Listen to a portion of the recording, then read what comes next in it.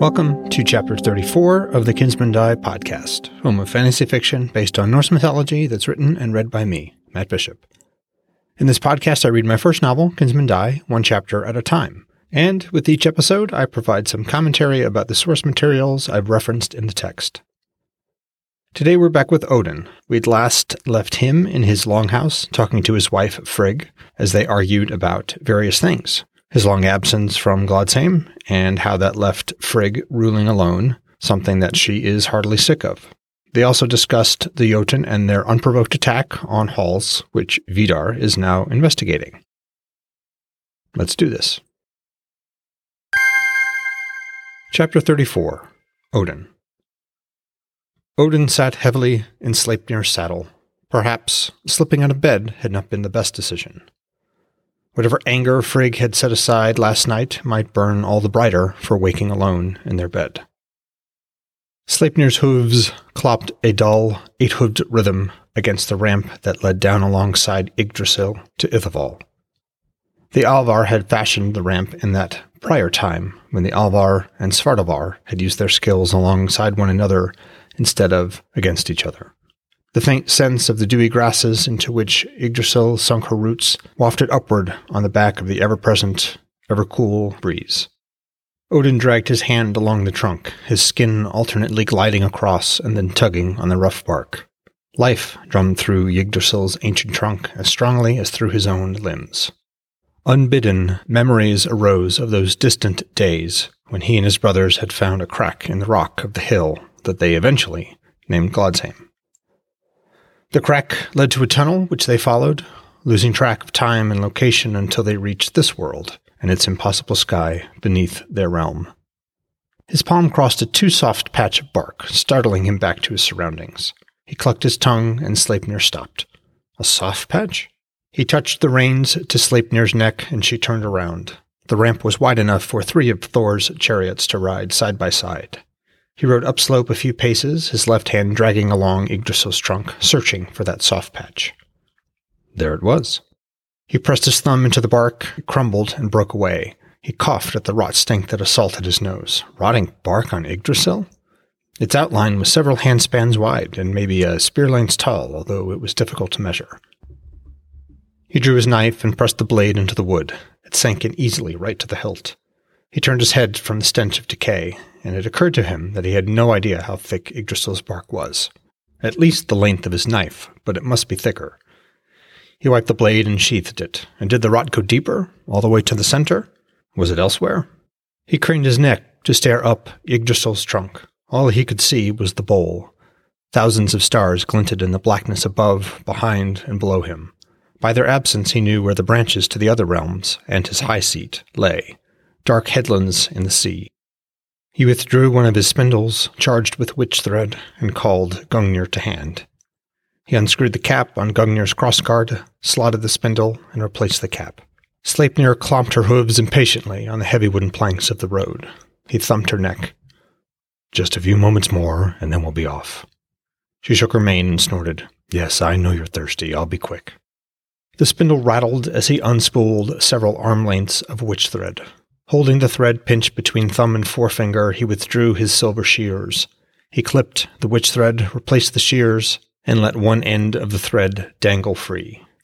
Beginning to sing, he cast that strand up toward the rotten bark. His fingers danced, and the thread tangled intricately to form a rune. As he finished his song, the rune incandesced. Now he would be able to find the spot when he sat on his high seat and looked out over the realms.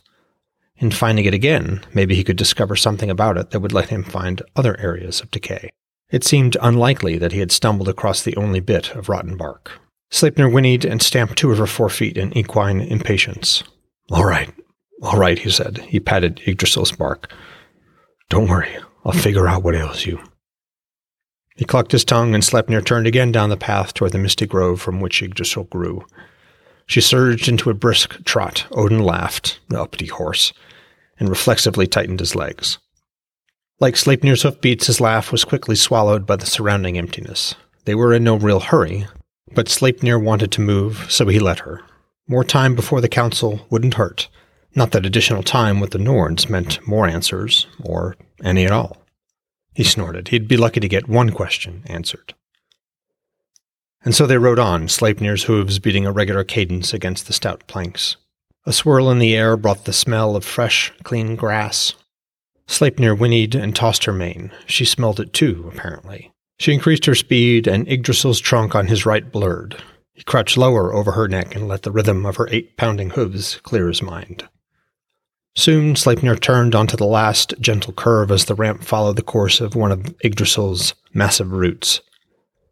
With the loom of the trunk behind them and a straight path before them, she moved swiftly into a gallop that echoed throughout the glade. And with a thump that jarred Odin's teeth, Sleipnir landed in the damp, tall grasses.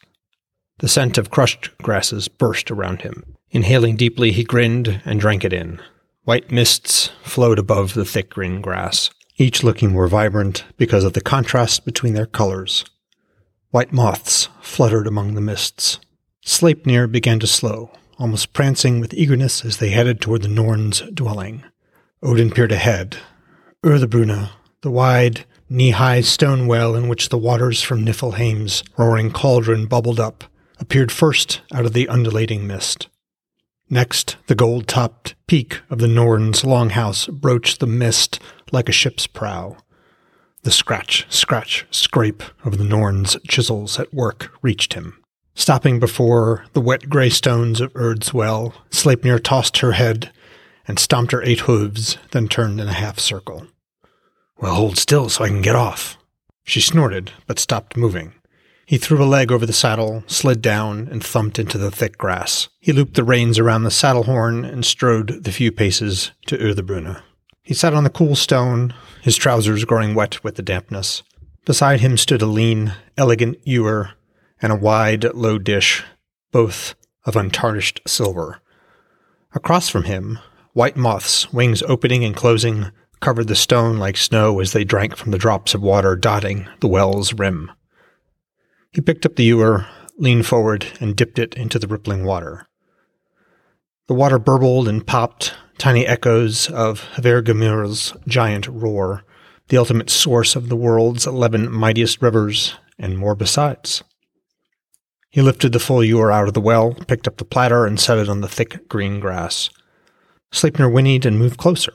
He began filling the platter even as she clopped forward, nose lowered to drink noisily. "Watch it, you big cow," Odin said, scratching her ears. She flicked her tail, dismissive. She raised her head, whinnied again, and pawed the grass next to the now empty platter. "Thirsty indeed, girl?" He refilled the platter, emptying the ewer. She bent to drink, and Odin stroked her neck. His left hand trailing across her gray hide, he undid the girth strap and pulled the saddle, its pad, and the bag with the device in it from her back. He retrieved a brush and ran it through her matted, sweaty hair. Finished, she raised her huge gray head and sighed hoarsely as he removed her bridle and bit. He thumped her side and stroked her nose. "Off you go, but come when I call, all right?" She snorted, shook her mane, and trotted off. He grinned as the immense 8-legged daughter of Loki's loins gamboled through the green grasses, trailing a roiling cloud of white moths. As ever, he shuddered at the thought not only of Loki's becoming a mare, but of submitting to the builder's horse. He couldn't argue with the results, though. Loki had gotten them out of their bargain, just as his efforts had gotten them out of, and into, many similar situations. With the fading of Sleipnir's gambols, the faint scratching and scraping noises of the Norns' tools pressed back in on the glade. Grin now entirely gone, he squared his shoulders and strode toward the sound's source amid his own cloud of white moths. He shooed the one that perched on his shoulder. Before long, the low golden roof of the Norns' longhouse became visible, nestled into the corner of Yggdrasil's vast trunk and the immense root on which he'd just ridden. He strode more quickly when the house itself came into view, along with the stone table set to one side and close to Yggdrasil's bowl. 3 black-clad figures stood behind the table. The ever-present scraping and scratching noises grew louder the closer he got. The sound was oddly heavy, as if some giant were piling stones on his chest. Ages ago, he'd often come with questions for these 3 women, these Norns, supposed priestesses of the slaughtered mother. He had never found their temple, though he had looked. Unless this was it, the stone table, the well, and the tree. His hands bunched into fists so tight it took effort to relax them. As he understood it, the Norns scraped the doom of all folk into the bits of Yggdrasil's bark that they removed and replaced. What he knew from experience, though, was that they never directly answered his questions. When they answered at all, it was in riddles that only became clear after the fact. There had only been 2 exceptions: the threat to Balder and the threat Loki's children had posed. "Beware the children of Loki, for they will cause even the heavens to burn." And, "In the golden bough shall Balder find shelter from death." Even as those remembered words arose in his mind like a black worm from the depths, he wondered if he had made the right choices all those winters ago. They'd done what the Norns had advised, but now, with Balder's disturbing dreams and corpse-like stupor, he wondered just how sheltered his son was from death. And if the Norns were wrong in that, then perhaps they'd been wrong in other things. Which meant he'd been wrong, and that idea kindled his anger at being here at all into a blazing fury. Him, a supplicant to these 3. "Packfather, is there danger?" came Freki's thought. As ever, Gary acted more impulsively and was nearer to him, having sprinted. "We come, Wingfather," spoke Hugin. Munen's mind voice echoed her brother's. "No, I'm all right. All of you stay where you are. Turn back, Gary." Odin felt the wolf slow until he sat, panting, to wait. "Hugin and Munen, fly to the breach. Tell me what's happening there."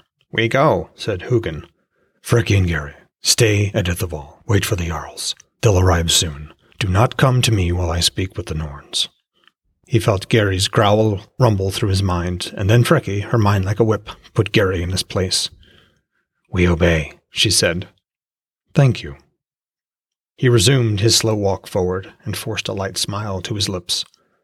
Wisps of smoke curled up through the roof holes of the Norns' house. Their stone table stood so near to Yggdrasil's immense trunk that the Norns could walk a few paces behind them, tug free a fragment of bark, return to the table to scratch and paint their runes onto the bark, and then return to the tree, pressing that borrowed bark back into the bare spot. How they always pulled off a fragment free of runes was a mystery. The tree couldn't be growing that quickly. It never moved. It never swayed. It just was. There was some subtle magic at work behind this place, and this tree, and these Norns. The thought tugged at the edges of his forced smile. He stopped a spear's length from the table and clasped his wrists behind his back. The Norns wore simple dresses of earthy browns and blacks with little in the way of ornamentation. The slight gleam of a necklace here or an earring there. One tucked a loose strand of brown hair back behind an ear. Each moved spryly as if they were young, but the Norns had worked in this glade since some time after Ymir's death more than 300 winters ago. Their brushes clinked against the stoneware that held the red paint they used. He waited a dozen heartbeats for them to acknowledge him.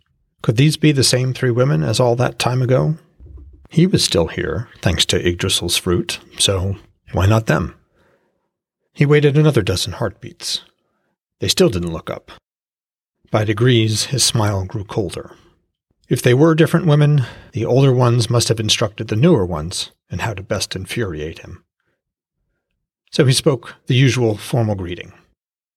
3 maidens, mighty in wisdom, I greet you and beg pardon for my interruption. As ever, I come seeking knowledge. Immediately, 3 very different voices spoke all at once. The first was high and piping like a child. The second, mellow and strong, was the voice of a mother who had brought life into the world. The third's voice sounded like tree limbs creaking in a winter gale. She sounded like one who'd witnessed many lives passing back into the Ginnungagap. Not unlike him, in a way. And we greet you, father of the slain. Valfather, in the old language. Why do you greet me so? Father of the slain? Scratch, scrape, scratch. They still hadn't looked up at him. The old-sounding one spoke. You call yourself All-Father. Does that not mean Father of all? And if all, does that not also mean the father of those slain? He waited for more, forcing the smile back onto his face despite the muscle that clenched in his jaw. That's not what his title meant, which they must know if they knew anything at all. But why greet me so when you must know why I came? Heartbeats passed. When no answer came, he pressed forward. I come with questions, as always, wise Norns. May I ask them? He waited. His cheeks began to ache from holding the smile. When no answer came, he asked. First, I asked the meaning of a dream, or insight into it, at least. It is a dream of the impossible, the death of my son Balder. Do you know of this dream? We do, the Norns said. Does it mean what it seems to? that my son will die, or does it hint at something else? May it not do both? But Balder cannot die. Frigg and I prevented it, as you warned, as you advised, so long ago. Just a few nights ago he was struck a blow that would have killed 9 Aesir, that might even have killed me. But he lives. And yet all things die, Valfather. Not if he could help it. So you're saying he will die, then? That runs counter to what you said all those winters past. Has the doom you've seen changed? No response, but the scraping of their chisels.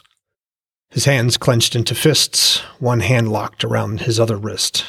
Have you now scratched his death rune? Tools clinked dully against the stone as the Norns set them down. In that moment, the glade's quiet became oppressive. Sweat beaded on his lip. It dripped cold down the small of his back. The Norns stared at him. 3 women, long brown hair braided, all wearing identical simple clothing and identical, expressionless faces, despite one being old, one middle-aged, and one young. I ask a second time, wise Norns, have you scratched the death rune for my son Balder? Their faces were more still than the lake east of Gladsheim. They seemed to reflect his own forced smile and his rage, contained like a bear in a deep pit. His doom hasn't changed, Valfather. No more will we say. To silence we would return. He spoke through a clenched jaw. You will not say? It is not so marked that you learn the dream's true meaning from us. Marked? Here, upon the bark, said the old one, tapping the piece before her, even as all 3 spoke. The 3-toned chime of their voices was more difficult to understand now. It was as if he'd been struck on the head and everything around him was a little off, a ripple through one's reflection in that lake. I don't care what's etched where. A 3rd time I ask it. I demand it, that you tell me what Balder's dream means. And a 3rd time we say no. The Norns picked up their tools and went back to work. Odin blew out a long, slow breath. He unclenched his hands and rubbed his palms, using the few moments to steady himself. Like a shield, his smile went back up. Spear-like, his words struck out. Then tell me why the Jotun attacked halls. 3 times I ask it. The old-sounding Norn, the one on the right, looked up. In Winter's voice, mocking the unpreparedness of men, she said, Is it not obvious, Valfather? The Jotun hate the Aesir. Yes, but why did they attack now? Especially with this peace in place. The middle Norn spoke, with a mother's mellow voice. Peace between Aesir and Jotun is merely the time between conflict. She looked down, dipped her brush in the red paint, and with quick, sure strokes, painted runes upon the bark her sister had placed before her. So war comes again? The sound of their work answered him. Fists clenched, he asked his last question. On my ride down here, I found a patch of rotten bark. What caused it? The first Norn put down her chisel and looked up at him. Her high, piping voice clashed with her grave expression. As a child, did you learn more from doing or more from being told? A smile wavered across the unshadowed lower half of her face, then hid itself as she looked back down and resumed her work. She was dismissing him. Him. So that was it? Again, they refused to answer his questions?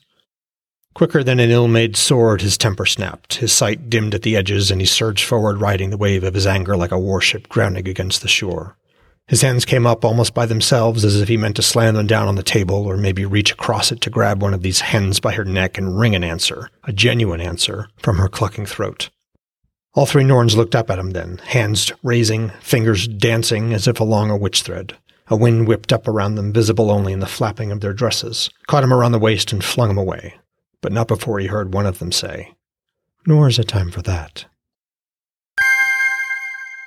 Well, folks, that was Chapter 34 of Kinsmen Die. I hope you enjoyed it. We were with Odin as he descended to Yggdrasil, had a conversation with the Norns, and then got slapped when he got uppity. There's a ton of stuff going on in this chapter, so let's get started. First up is Yggdrasil. This is the world tree, as envisioned by the Norse. I chose to portray it as a literal tree that exists basically in another dimension.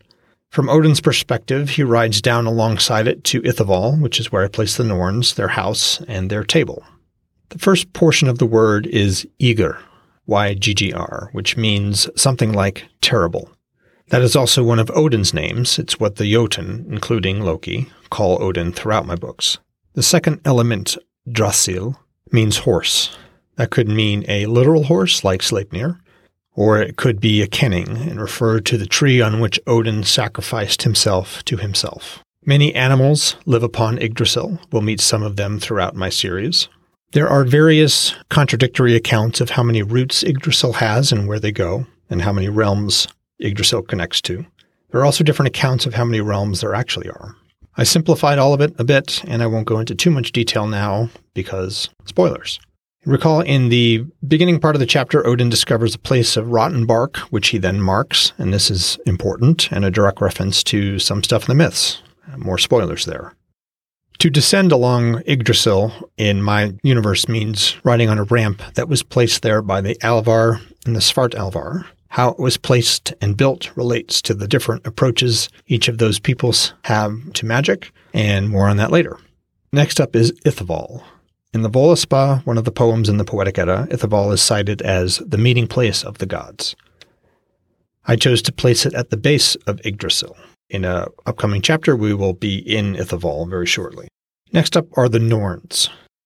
Here is the introduction to the Norns from the Voluspa, verse 19, and first is the Larrington translation.